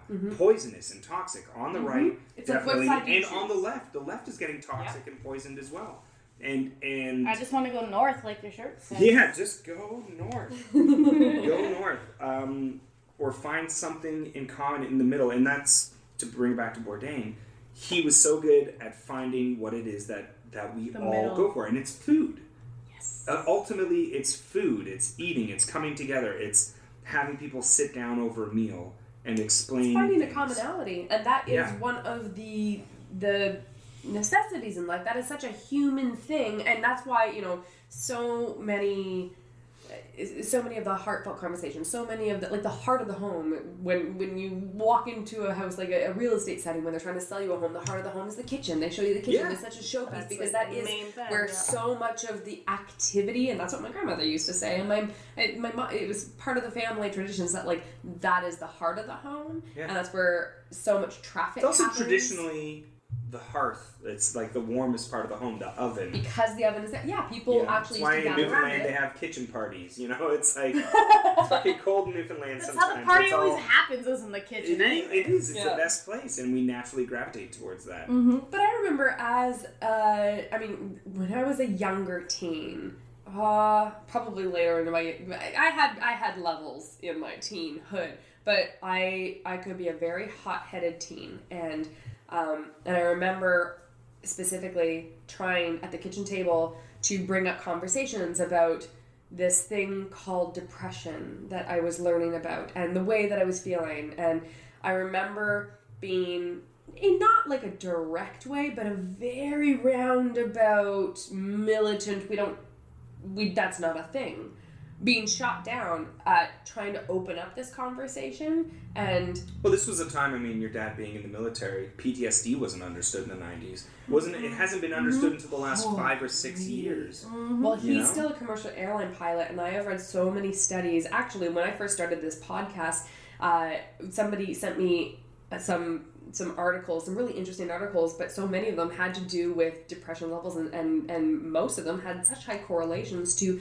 the occupation of airline pilots in general, but airline pilots in specific, because of the type of responsibilities that they have, and even just knowing the history of what the airline industry and the amalgamation of the airline industry and the military. Yeah, it's Kind always of ex-military pilots. Many of them are ex-military pilots going into commercial. A lot of the more senior pilots are, but even with the integration of newer pilots who might not necessarily have the same training as military officials, which is kind of an unfortunate thing, because they're also not learning, you know, when you learn a car and learning how to drive manual instead of just pushing a button, if something malfunctions, you have to know how to take over the gears yourself and manually take the yoke and fix the problem. And a lot of these younger pilots don't necessarily have that training. They're not they're not being told why something's happening and how to fix something, how to find that resolution on their own.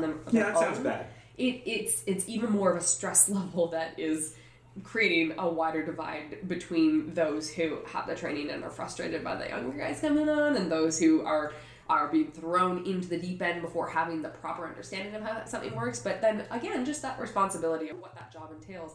So many of these articles were talking about these scary correlations, and how also those who are coming from a background of that military lifestyle, who don't necessarily have the openness, I guess, to talk about PTSD or the ramifications of it, or even just the correlations that seem to be, I guess, experienced by those in that field. Yeah, that's the background that I came from, and I was a communications major, and I was the black sheep of the family and the rebel of the family. So I just put everything that was not supposed to be spoken about, I'm like, we're gonna talk about it. Yeah. And I pushed and pushed and pushed. And it's probably another reason why I started the podcast, was like, well, no one in my immediate family will have these conversations with me, so I'm literally gonna be like, bottle of bourbon, sit down with me, you're gonna have this conversation. Yeah. Cool, great, let's go, because it's needed. And maybe in a selfish way, like, this isn't altruistic, this is just something that I found out of my own experience in life as a need. So maybe it does resonate with other people in the world. And if it does, cool. Then having social media and having these outlets, these platforms that, yes, they have their negative connotations associated with them, but I think it's a double-edged sword, or I think there's a dual relationship where we have a global community now. I can talk to my sister in Europe on Skype and with beautiful crystal clarity actually see her face. But it is also disconnecting so many people sitting at tables and playing on their phones. Like there's two sides of this coin. And I think it depends on how you're using it. I love this. Sitting in the room with two of my friends and having conversation that you really don't tend to have. No. Maybe putting this microphone on was like a trigger to get us to talk about something because we came in with intentions and knowing that we were going to be having this kind of conversation. Mm-hmm. Maybe it would not have happened ever if we didn't have these platforms available to us. Mm-hmm. So here's a good change, though. I find that I am starting to have these conversations with my friends. Mm-hmm. On a regular basis? I don't know about regular, but I'm starting to have them. Like, we are not afraid to talk about our feelings. That's amazing. Yeah, it's like all the stuff that we didn't talk about between my guy friends and my girlfriends. Like, nothing's off the table anymore. Like, we'll talk about everything from mental health to sexual health to physical health to depression, everything. Like it's now starting to become part of the conversation. There's Which no means taboo. this podcast is now moot. Ignore. So you can just end it now. No. But it's Oh my god, guys, we solved the world. yeah, we solved it. Solve the world. No, there's still so much more work to do, obviously, but I mean, I say this and I have these conversations with my friends. I don't really have these conversations with my family. I still don't talk to my brother and sister about my dad and how much it affects me to this day. Because we start to, and then we immediately just like start clamming up and tearing up. And I don't just leave understand it. that part yet because I'm the exact same. Yeah. And I don't talk to my sister very often, as often as I would like, and we don't see each other obviously very often with her being in Europe. She's a gypsy over there, and I'm a gypsy over here, and but I have the same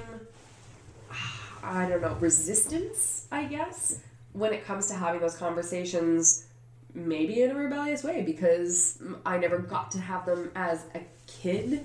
I did, like, my family had this air of repression when it came to those conversations. Mm-hmm. And I do rebel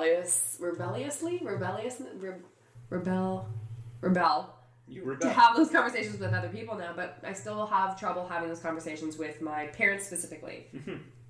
It's like I just don't. I think it's just a thing in general. But I find that weird. It's so strange that the people that we were closest, like too. Our clans, I think it's so weird. We don't have that openness with. My brother and I are starting to get to that point where we can talk about like depression and like that we're not in a good spot right now and things. But like when it comes to my parents, love you guys, but I just don't. I don't know. It's not really something we've ever really. It's because you know what? I think it might be because they're our parents. They're the ones who are supposed to fix things, not us. But there's a certain point where, and I noticed it with my mom, that I stopped being the kid and she started needing me for things, and I need to provide for her now. Right. Like there's still ways that she provides for me and is very motherly, but she really, and it might have just been the upbringing with her working so much that she wasn't around to be a mother all the time. She was a great mother on so many levels, but she was busy as hell, like making money to send us to good schools and give us a good start to life. So, she was being a mother that way, but maybe is there to make dinner or things like that.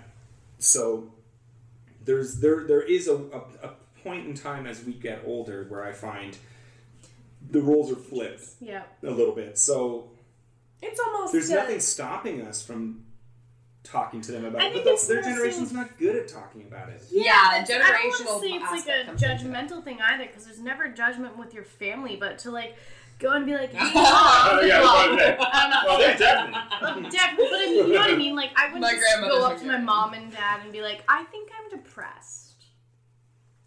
I don't know. Like, it's almost. It's still almost. I don't want to say an embarrassment, but like to be like, you birthed me and I'm depressed.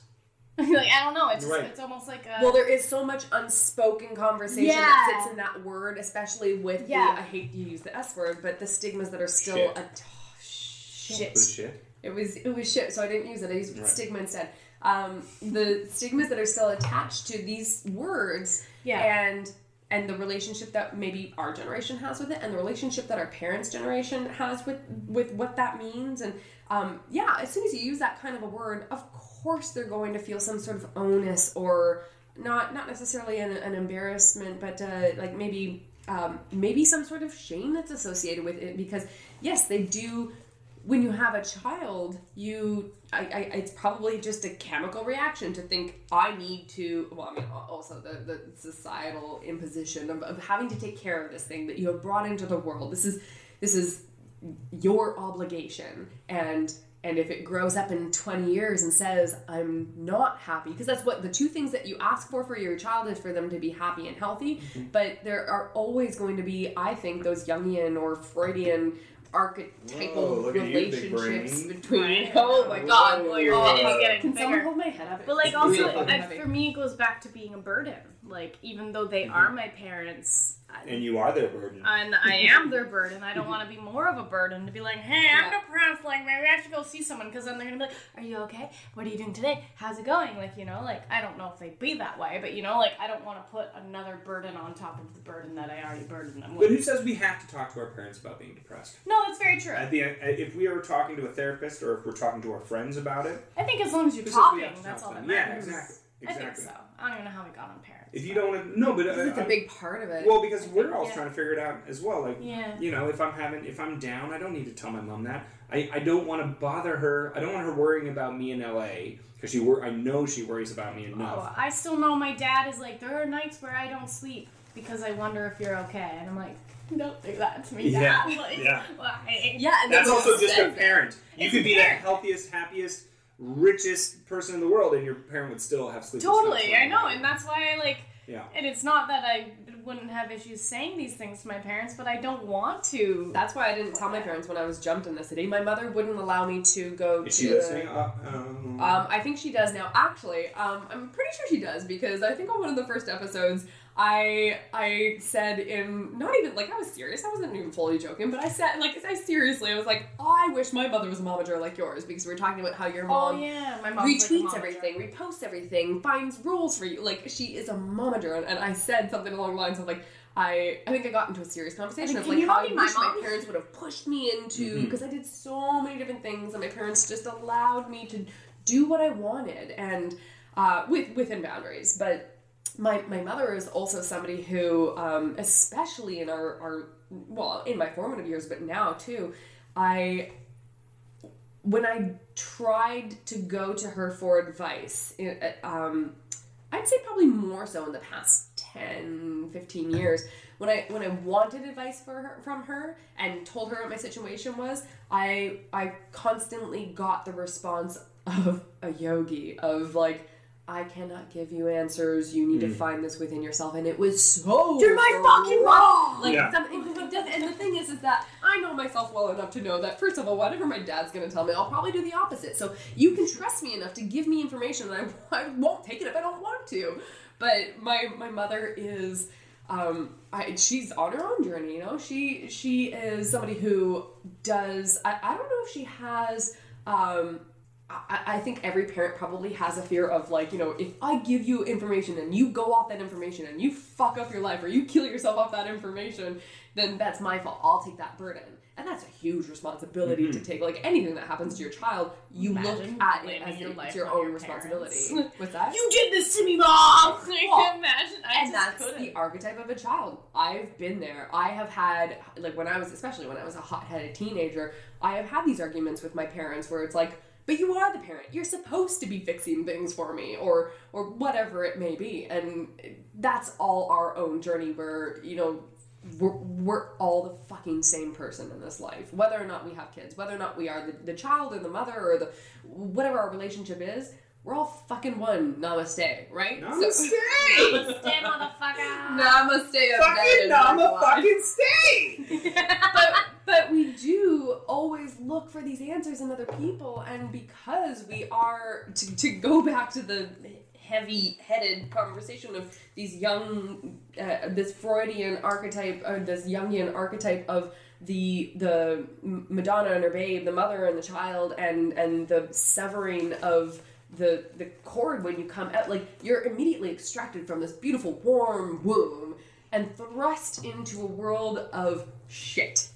And of course you're going to blame your parents. Well, that's just because your mom shat herself while you were being born, so you're like, you're getting some shit on you. Shit. Yeah.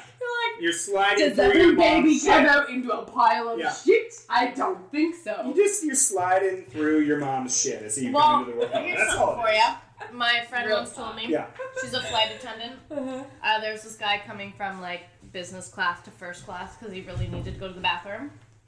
No. Excuse me, sir. This is for first class. Shit has no class. And just walks right to the front of the plane and Brilliant. takes a shit in first title class. of your Brilliant, yeah. Shit has no class. No. We all shit. We Sorry, all but shit. I don't believe it when a woman tells me that she doesn't fart or poop. Hey, I don't believe it. I don't have proof, but I don't believe had it. a year like that. You didn't I shit was- for a year? So anal retention. Shit shy. Shit shot.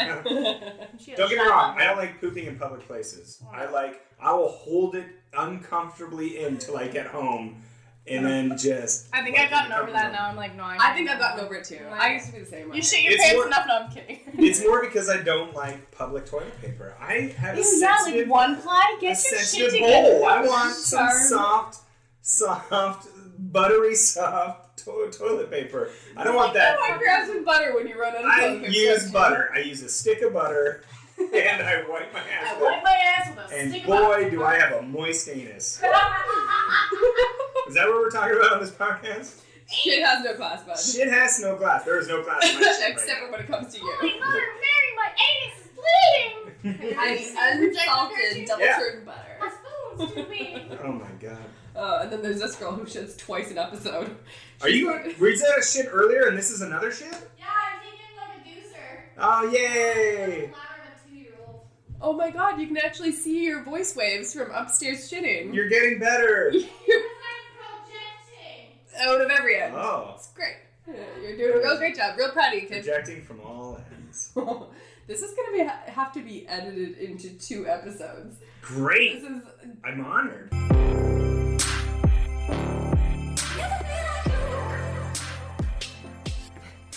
All right, that is the end of the first half of our episode with Christian. Because we're still waiting on Tanya. She's been in. I'm back. I'm back. Oh, you're okay. Cool, great. That was a good deuce. So, Tanya deuces a lot. I don't know if we've mentioned that before. We're gonna have to actually start the next episode off later because there's a lot of shit to handle on our end. Lots of shit. Yeah.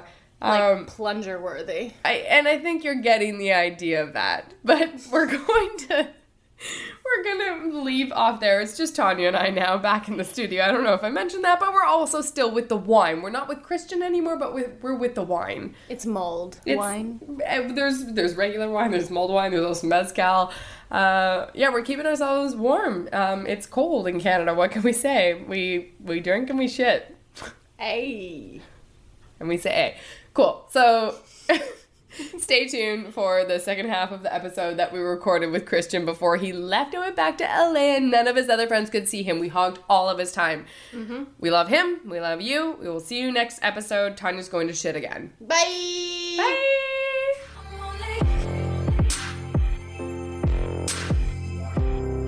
If you like this podcast, you can support it by subscribing to it on iTunes, SoundCloud, Stitcher, or wherever you listen to your podcasts. You can also leave us a rating or review, which sincerely helps us and we absolutely love. Come hang out with us on Instagram, Facebook, and Twitter. And send us your questions, recommendations, and cool things at we'retotallynotok@gmail.com. Thanks for listening to We're Totally Not Okay. But that's okay.